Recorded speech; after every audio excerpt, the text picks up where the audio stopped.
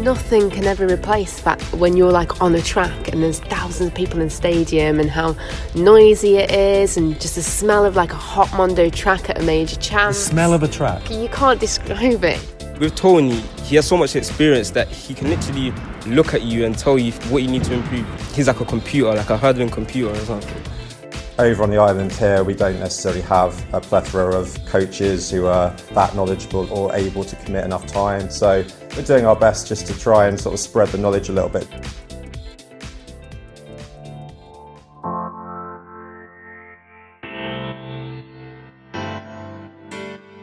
Hello, welcome back to the England Athletics podcast. On the show, you'll be hearing from Olympic, European and Commonwealth medalist Kelly Massey. She's been reminiscing about some of her proudest moments, opening up on the topic of life after athletics, basically what she has and hasn't missed since retiring. In fact, it's a topic she's now conducting an academic study on to find out more. I've also caught up with Joe Harding, a young sprint hurdler making headlines under the tutelage of Tony Jarrett, the English record holder. Elsewhere, our CEO Chris Jones has been out visiting clubs, on this occasion being welcomed through the doors in Guernsey.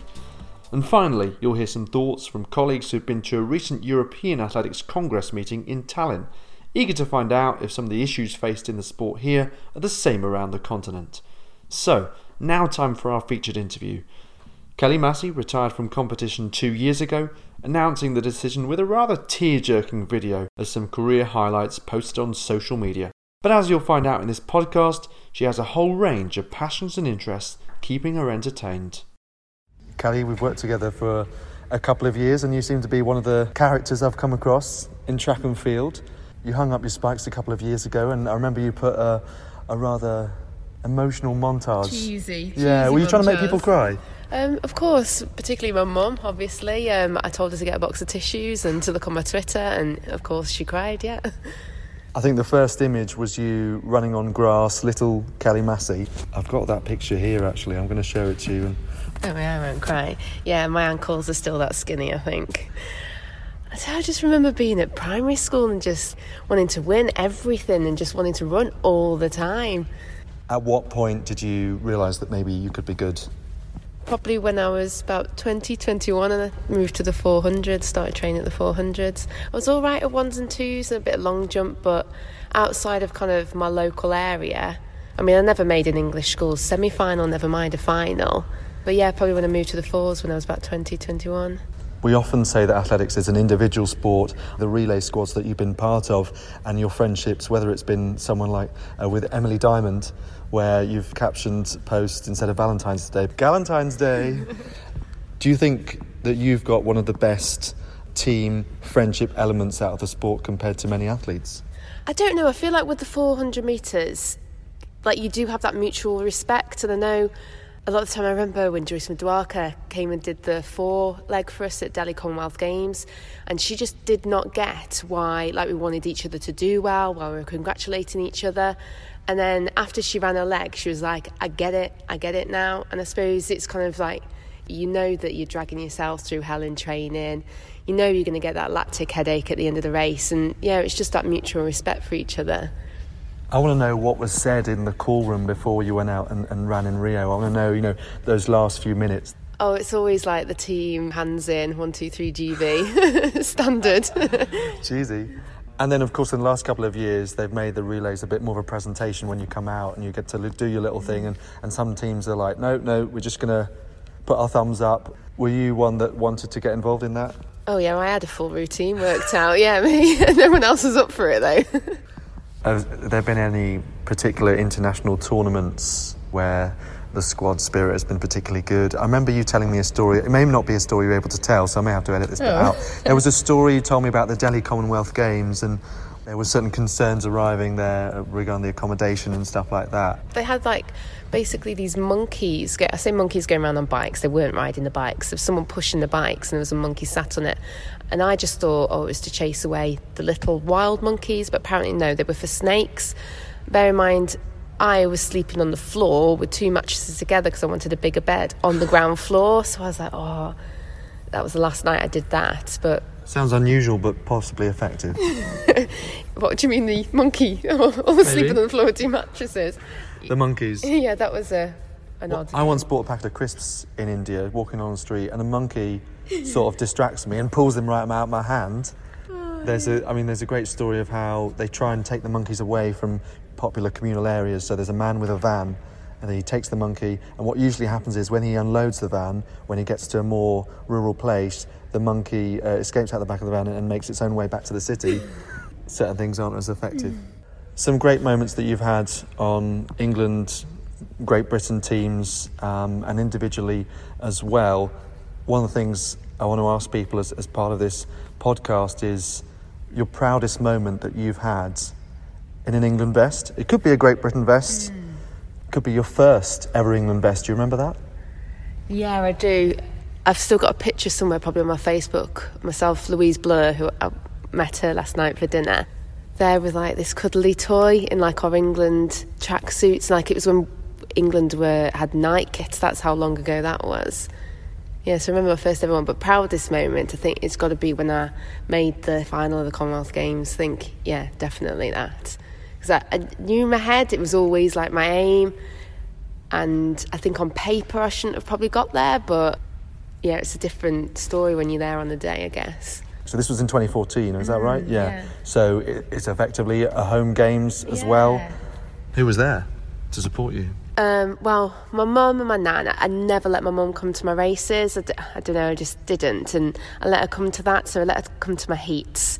Her and my nan came and then got through. I was like, oh, do you want to stay for the semi-final? They were like, yeah, okay. And then obviously got through to the final, so they stayed another day. My granddad must have been like, where's my wife gone? And I think they only packed for like one day and they didn't have a hotel, so they were both there.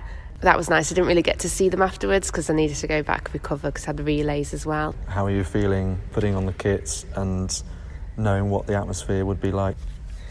I don't know, like I was just like so organised throughout the day. I wasn't nervous, I wasn't stressed out, I wasn't anything. I just knew what I needed to do. My lane wasn't the best lane, but I suppose I could concentrate on me. But it's weird when you're racing, you're so focused. I don't normally hear anything, but literally I could hear the crowd the whole way around the track.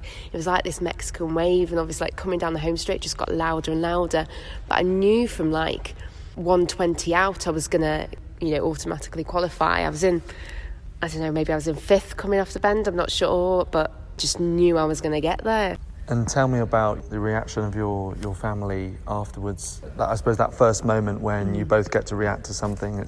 We've seen it in the past. When Liverpool won the Champions League, Jordan Henderson got to hug his dad on the pitch on live television. Well, I didn't actually see my mum until the final of the relay, and actually managed to find her in the crowd. Bear in mind, she's so tiny. But for someone so small, she makes a hell of a lot of noise. So I can just imagine what she'd have been like when they're jumping up and down and cheering. But yeah, it was nice to actually be able to see her. She was there with a cousin in the crowd, and then 2 of my friends who I used to work with had come up as well.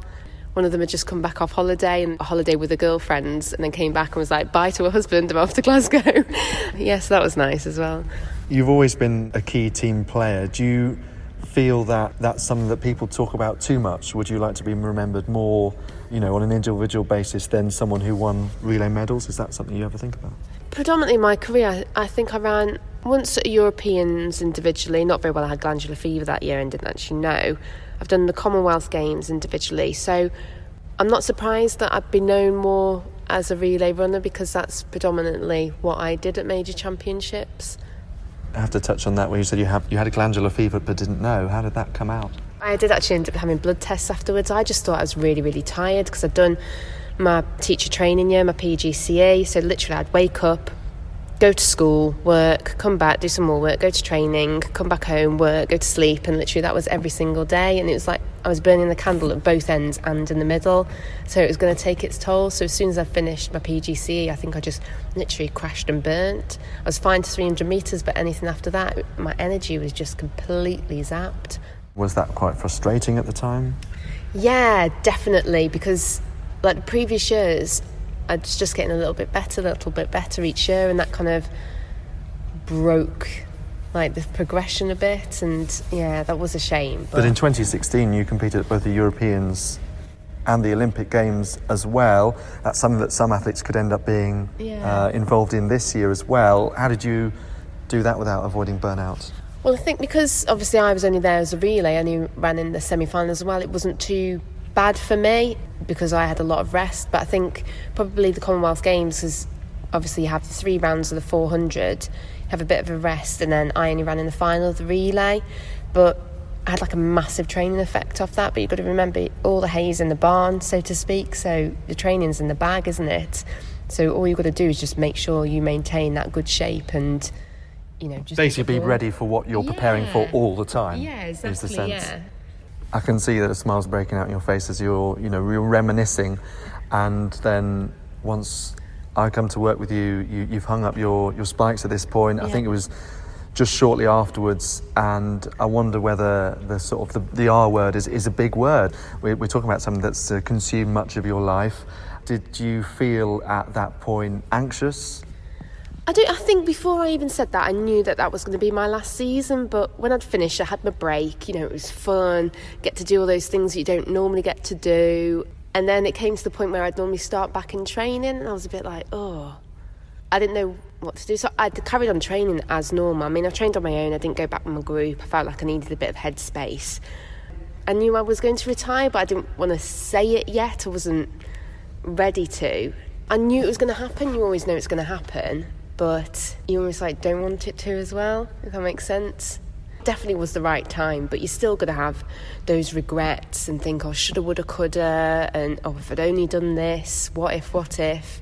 You'll always have those, but I think after, I'd done the video, that people were like, oh wow, you've had such a good career, blah, blah, blah. It's like, yeah, I have actually. And I've done a lot of things that some people, even people that are faster than me, haven't even got to do. So you kind of got to appreciate what you have actually done rather than think, I didn't get to do this, I didn't get to do that, I think.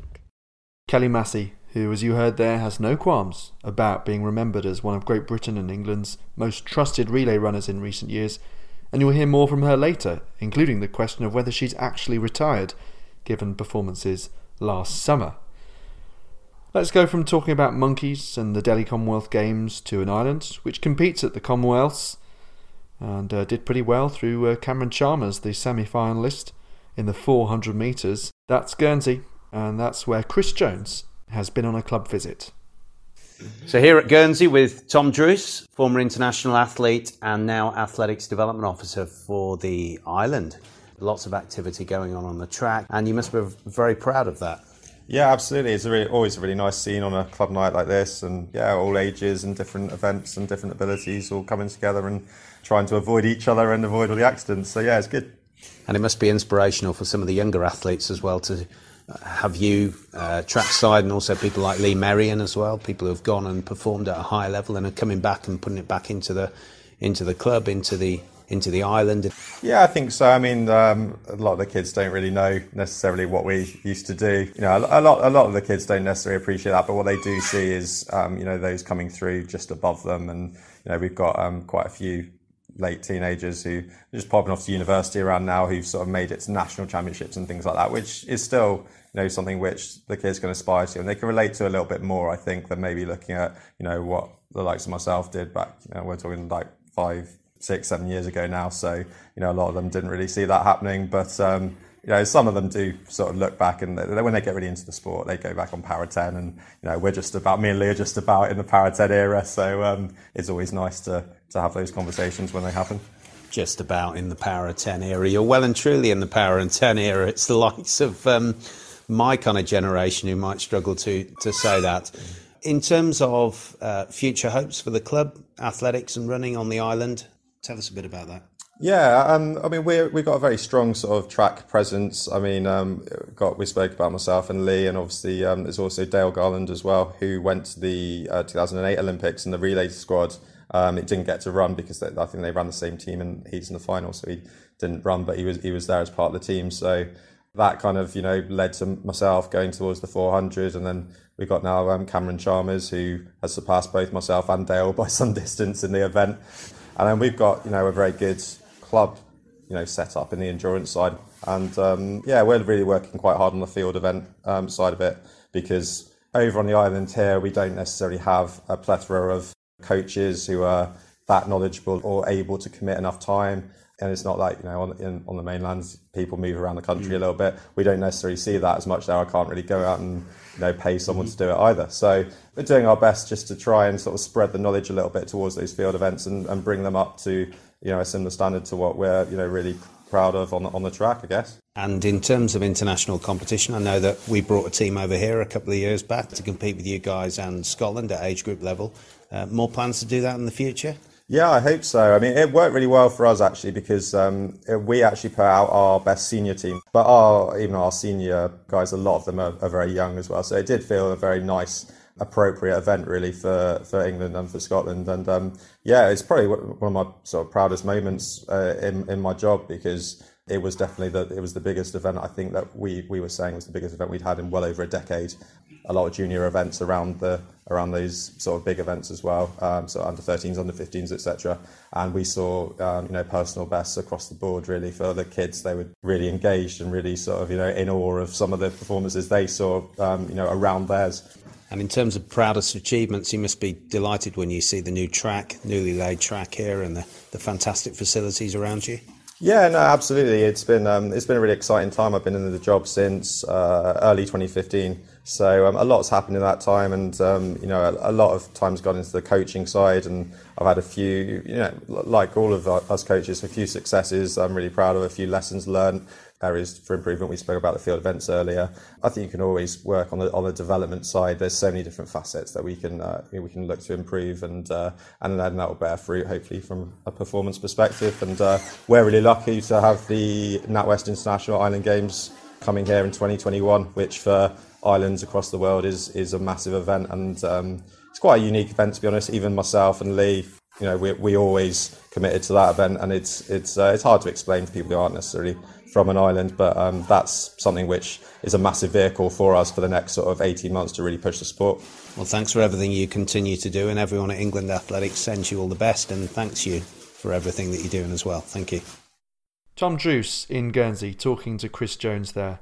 Bit of a 400 metre theme that we've got going in this podcast.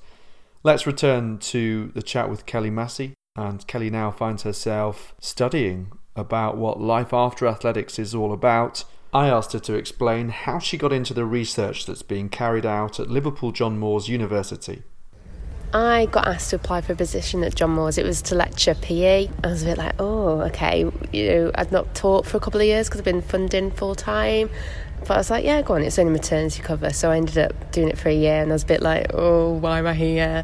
But then the position came full time, and I was like, you know what, yeah, I do want to stay here. And as part of that, I don't have to do research, but obviously to progress and kind of, you know, stay in the game, I was like, yeah, I want to do research. So I picked up my old research project when, after I finished my undergrad, I worked for Youth Sport Trust for a bit, and that funded me to do a PhD around like physical activity, sporty children, and like what the differences were between the two populations. But I was like, oh, you know, this isn't really sparked my interest. And I was just driving home one day, and I just thought, because a few people had said, why don't you do a study on yourself? And I was like, oh. Sounds very narcissistic, and it's study on me. Like, oh, get me, yeah, like a bit of ego massage. But so I was like, okay, maybe. And I was thinking about that, and I thought, you know what, retirement, like it's, the support around it is becoming brought to light a little bit more. It's more of a hot topic, maybe, more discussed. Definitely, and the support around that. So I just thought, yeah, I'd really like to do some research around that. In doing that, you reflect on what's happened to you as well as others. I mean, there are some people that maybe retired a little earlier and found a new passion. Richard Buck maybe is a good example. He decided to go into acting. I remember he spoke about that, and it was a point in his life, I think he described it to me as, I'd locked myself in my room, and I realised there were people out in the big wide world doing other things, and they weren't constantly revolved around training. And so to find a new passion was almost a release of energy for him. Baking has become more of a love for you. How did you discover? That's always been a love for me. How did you discover? Who doesn't love cake? I wonder whether there's less guilt in just enjoying baking as a passion now. But how did you get into that in the first place? My nan, definitely. I mean, it skipped a generation with my mum, bless her.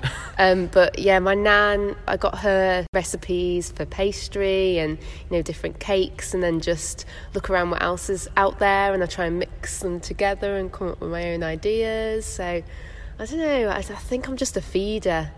I'm a feeder, that's what it is. Yeah, I was going to say, if you're eating all of the baked goods that you're posting on social media, then you know. That's not even half of the stuff that I make, though. I make loads more than that. What baked good, and this is definitely a question you weren't been asked before, what baked good do you think fits you as a person? Is it a cheesecake? Is it some sort of macaroon or... I do love a cheesecake. A butterfly cake, maybe. Oh, no, I'm not that delicate. Rainbow cake. Got to be a rainbow cake. I think I'm just a little bit of a mix of everything. One colour for every day. Yeah, exactly, yeah. Another passion for you has been dancing. It's taken several forms, casual salsa dancing, but also you've been part of like a dance group or a dance troupe performing as well? Oh, no. Ages ago, I used to see my friend Katia and her sister Pilar. We used to dance at functions. We did Man United Stadium, their Christmas functions one year. I wouldn't really say we're a troupe, but yeah, we used to do stuff like that. Well, you claim what you like. Yeah, that was good fun though. There's no dancing power of 10 for anyone to no. to get clarification on that. That must have been a different sort of stage for you to perform on. Yeah, but I wasn't really a high standard athlete then, so yeah, that was just something that we did just because it was fun. But everybody hated going on nights out with us because literally we'd have a dance routine for every song. Not that we'd like go on stage or anything or in the middle of the club and move people out the way or anything weird like that. Just like occasionally might pop out a few moves. What don't you miss from competing? Lactic headaches. Not being able to wear the shoes that I want to wear. Although my Achilles do still bother me now. What else don't I miss? I don't know, because I still do some of the training now, but I like it when I'd still do a few 350s, but I get to last rep and I'm like, nah, I'm going home, Steve. Like to my coach. And I suppose that's kind of a healthy transition whereby you're still able to maintain a good fitness and you're still enthusiastic about it and you know that you've got a good base that you have to maintain, but the pressure's gone. Exactly, yeah. And like I really enjoy it now. There's like I'm not bothered about my time, so just like that's the way I keep fit, that's the way I like to keep fit. You know, I've still got friends in the squad, I've still got friends who are on the GB team. Yeah, that's my friendship group, so it's not, I don't go down there to hit a time or get another session in the bag. I just go down there because that's what I like to do. You still get to experience the banter of the training group. Oh, everyone gets a nickname, even if they just come down for one session. But then actually, in fact, I don't think I really have one. Andrew Steele's normally the one that comes up with the nicknames when he was in the squad. But if someone's been sick, they just absolutely get hammered, I think. Or if they fall over, they just get absolutely hammered by everybody. But yeah, it's just normal banter that I think most training groups might have. Let's fast forward a little bit, and it's the summer of 2019. Last year, and supposedly you've been retired for some time. You turn out at the UK Women's Athletics League for Sale Harriers and end up competing in several events, including the long jump.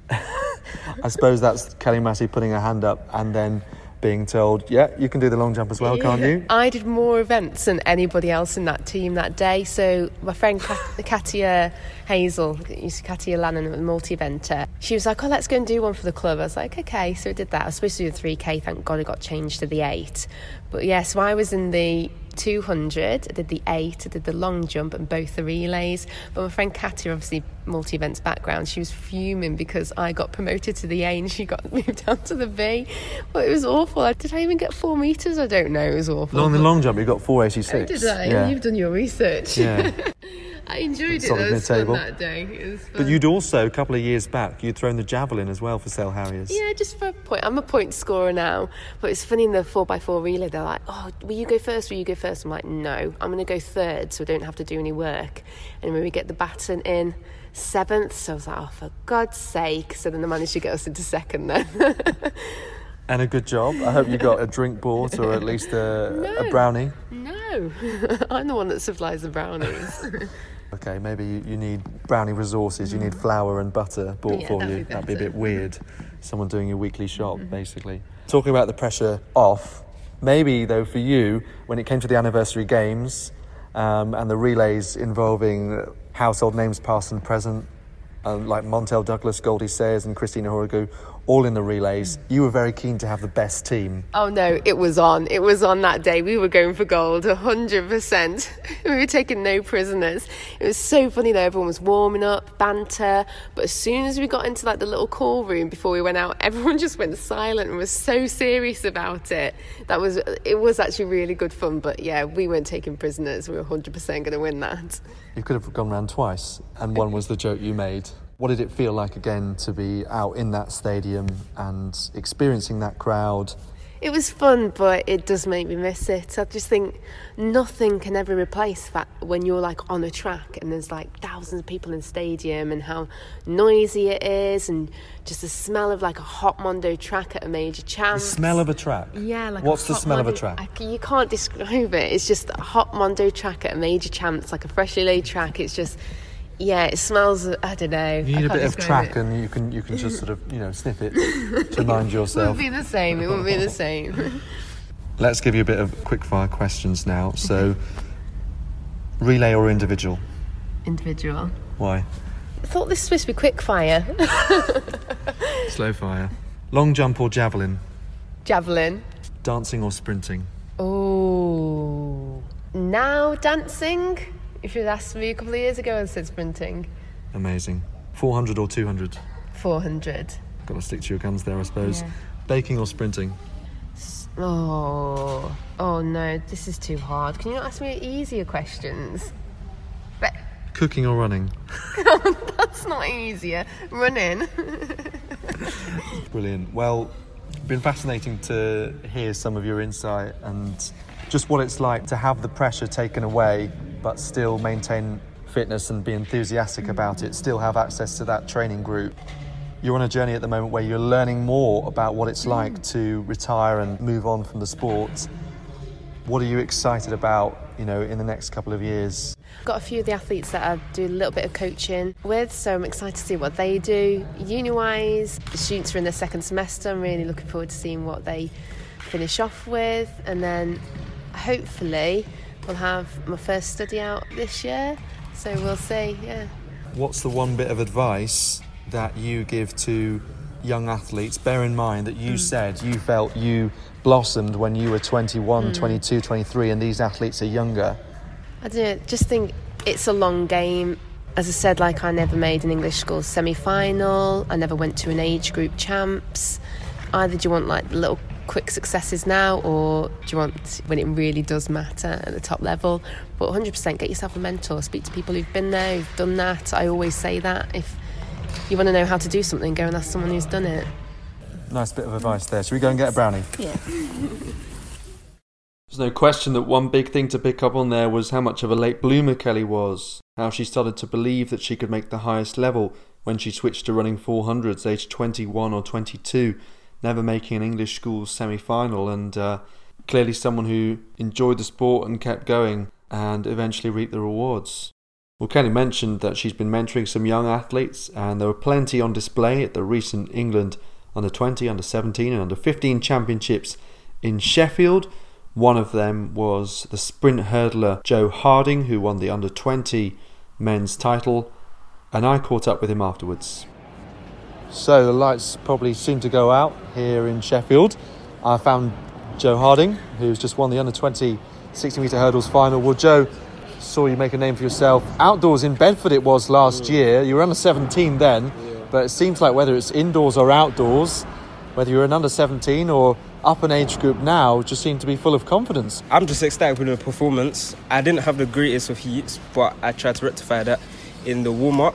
I kept in mind what all my coaches said to me, tried to calm down, relax and focus. I feel like I did that well in the final, whilst also running as fast as I can. And I'm just pleased with the outcome, pleased with the gold medal as well. Well, we've got Coach Jake Awe with. I understand you have a number of coaches, including Tony Jarrett, former Commonwealth champion as well, one of the greatest British sprint hurdlers of all time. What's it been like watching Joe improve? Oh, it's been fantastic. He's worked very hard while being at Oaklands College. First of all, got to big up Tony Jarrett. Obviously does a lot of the work with Joseph over in Newham. And then myself and Ralph Rackerton, we're the support system for him. So it's been a great team effort between us all. He's worked very hard and he definitely deserves what he's got today. The under-17 level I was mentioning, I think you're third fastest all time. You're certainly right up there. Did you even maybe think, okay, I'm coming up to a new level there, I might have tougher competition? When changing age group, especially with hurdles, you have a lot of doubts because it's basically a new field. You have a new distance, a new height as well. But I feel like the main thing that you need to do is always stay motivated and just literally believe in yourself no matter the circumstances, no matter who's your opponent. Just literally keep on believing in yourself and put everything you've got into the track. Do you prefer indoors or out? I feel like the indoors is probably better suited for me, but I love athletics in general, so no matter whether it's indoors or outdoors, I just want to train to be the best in any situation. Right, forget athletics for a second. Tell us something else about you. What you like to do outside of athletics, what music you like, what other stuff you like. You're repping the colours of Basildon. Yeah, but I've been at Basildon for a long time. Something random about me, I like tracksuits. I love tracksuits. I don't like wearing jeans often. Tracksuits are comfortable, functional. But yeah, like I said, I've been at Basildon for a long time now. Also having the support of, for example, Jake Auer, Ryan Foppleton and Tony. With Tony, he has so much experience that he can literally look at you and tell you what you need to improve. You don't have to watch it back. He's like a computer, like a hurdling computer or something. Nice one, Joe. Thanks for not ducking away when I asked for a little chat. Sounds like someone doing a karate chop in the background, but it's actually staff clearing away at the English Institute of Sport in Sheffield after a long weekend of setting up athletics equipment. Talking about competition and turning to a wider view than just England athletics. As I mentioned earlier, some colleagues have been to a European-wide conference meeting in Estonia to find out what kind of ideas are out there and what sort of problems are faced by other countries. So Chris Jones caught up with them. Let's see how they got on. Hi, I'm here with Scott Grace, Technical Lead for Youth Development, and Dean Hardman, Head of Commercial and Member Engagement at England Athletics. Both guys have recently been in Tallinn, Estonia for the European Athletics Congress. Here to tell us just a bit more about what other federations are doing in the area of athletics and running at this current time. So welcome, chaps. Thanks for joining me this afternoon. Just quickly from you, Scott, can you give us a bit of a flavour for the event, how often it's held, who attends and those kind of things? Yeah, so it's an annual convention that the European Athletics holds. This year it was around competition, so there was representatives from each member federation who had a particular interest in competitions, along with the lead person within the member federation, so typically the president or the CEO. I was there as a presenter representing England Athletics. They were interested in youth participation. So yeah, it was us sharing good practice with the rest of the European member federations, but also it was a great opportunity to do a lot of networking and find out what other European countries are doing, what we can learn from them, how we could potentially apply it back in the work we're doing in England. Do you get a sense that some of the challenges we face here in the UK are very similar to challenges European-wide? Yeah, very similar. With regards to whether it's a big member federation or a small, so big being like Germany or France, and smaller ones such as Malta, etc. It's still the same challenges that everybody faces. Lots of interest from other sports for the same young people. There's a decreasing amount of time available for physical education in the schools environment.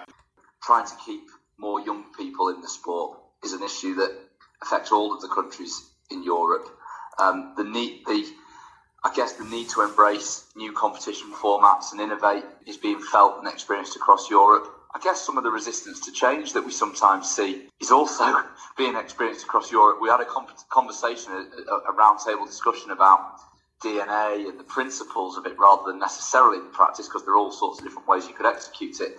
And one chap from Latvia, this isn't athletics, and he's right, it's not athletics in the way that it's been delivered over the last 40 or 50 years or more. And actually his view is absolutely valid. We've kind of got to, as part of these conversations, retain the essence of the sport, give kids an opportunity to participate in something that mirrors or certainly has the look and feel of what they get inspired by on TV when they're watching international athletics, but that makes it more accessible and gives them a better chance of sticking with it. So all of the things that we've talked about previously on this podcast, when we had the discussion with Tony Minicello, Abigail Rosaru, and Naomi Obita, these are all conversations that are happening across Europe, and it was reassuring in many ways that A, other countries are having those conversations, and B, that they were getting together to discuss common suggested solutions. Myself and Dean had a good chat around how do we ensure that everything that we do in England is impacted on the masses. So not just those who are on a pathway to elite success or have that desire to go to that pathway of elite success. What other options are available, and what else could we do? So one of the topics that I mentioned when I presented was a piece of work that Dean and I are currently working on called the Blast competition format, currently in a pilot phase, which will be very exciting moving forwards. In terms of recruiting coaches and volunteers and having capacity within the sport to be able to deal with new participants coming in or to keep existing participants in the sport, do you suspect that those are equally challenges for European federations? Because the amount of insight work we've done and some of the actual projects and programs we've created, we're probably further ahead in terms of looking at solutions to the problems, but the problems are still the same, as in increasing the amount of volunteers, because a lot of European countries still rely on volunteer workforce. And so, Dean, from a competition perspective, Scott's mentioned the Blast concept, which we've been piloting in a few clubs across England. Short format, team-based, everyone gets a run, jump, throw, etc. What are they doing in Europe? Is there anything we can learn from what's been applied by Europe?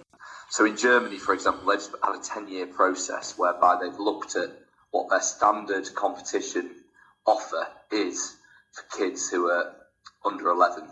Up until under 15 or under 16, I think, they insist that at the national championships, every athlete must do more than one event group.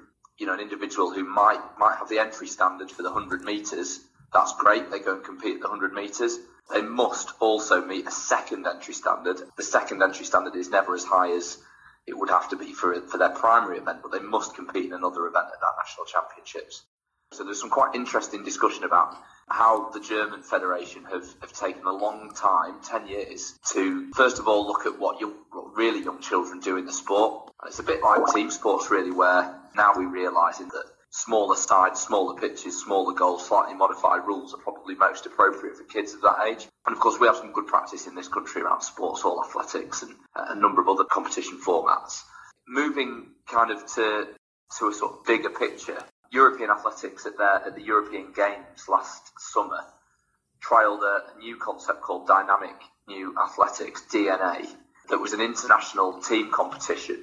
And while there was lots of relatively positive feedback about that as a spectacle for spectators and for the international athletes, it actually transpired over the course of the day at the convention that format, which is team-based, a slightly smaller number of events than you would normally find in a full athletics match, and mixed in nature, men, boys and girls, men or women, that would be actually much better suited to young athletes and club athletes at more grassroots level.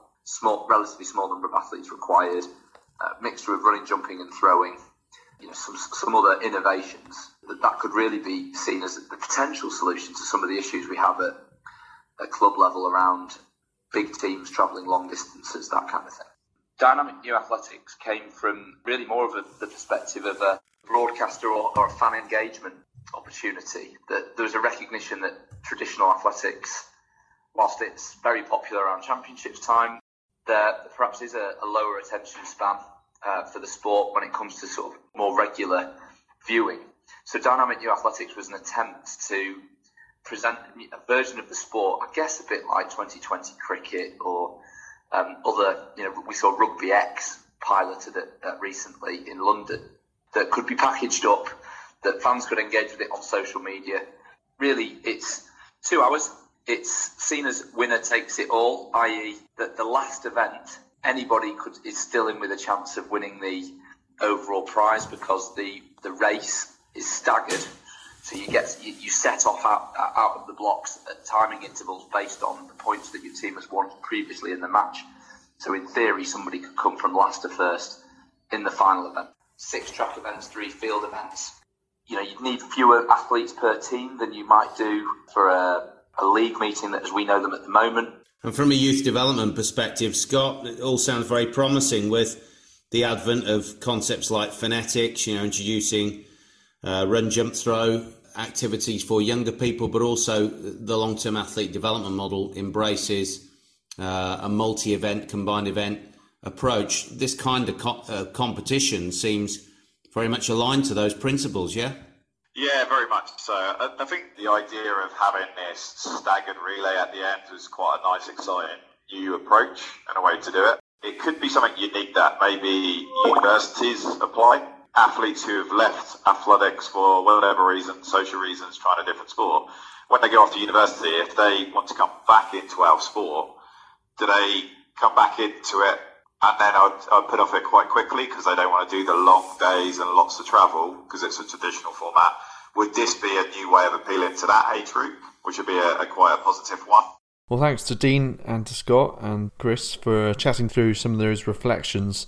Well, that's it for this podcast, but I hope you've enjoyed some of the themes that have been discussed. And as always, if you have any comments or anything you'd like us to talk about, get in touch via social media or englandathletics.org, our website. For now though, thanks for listening and goodbye.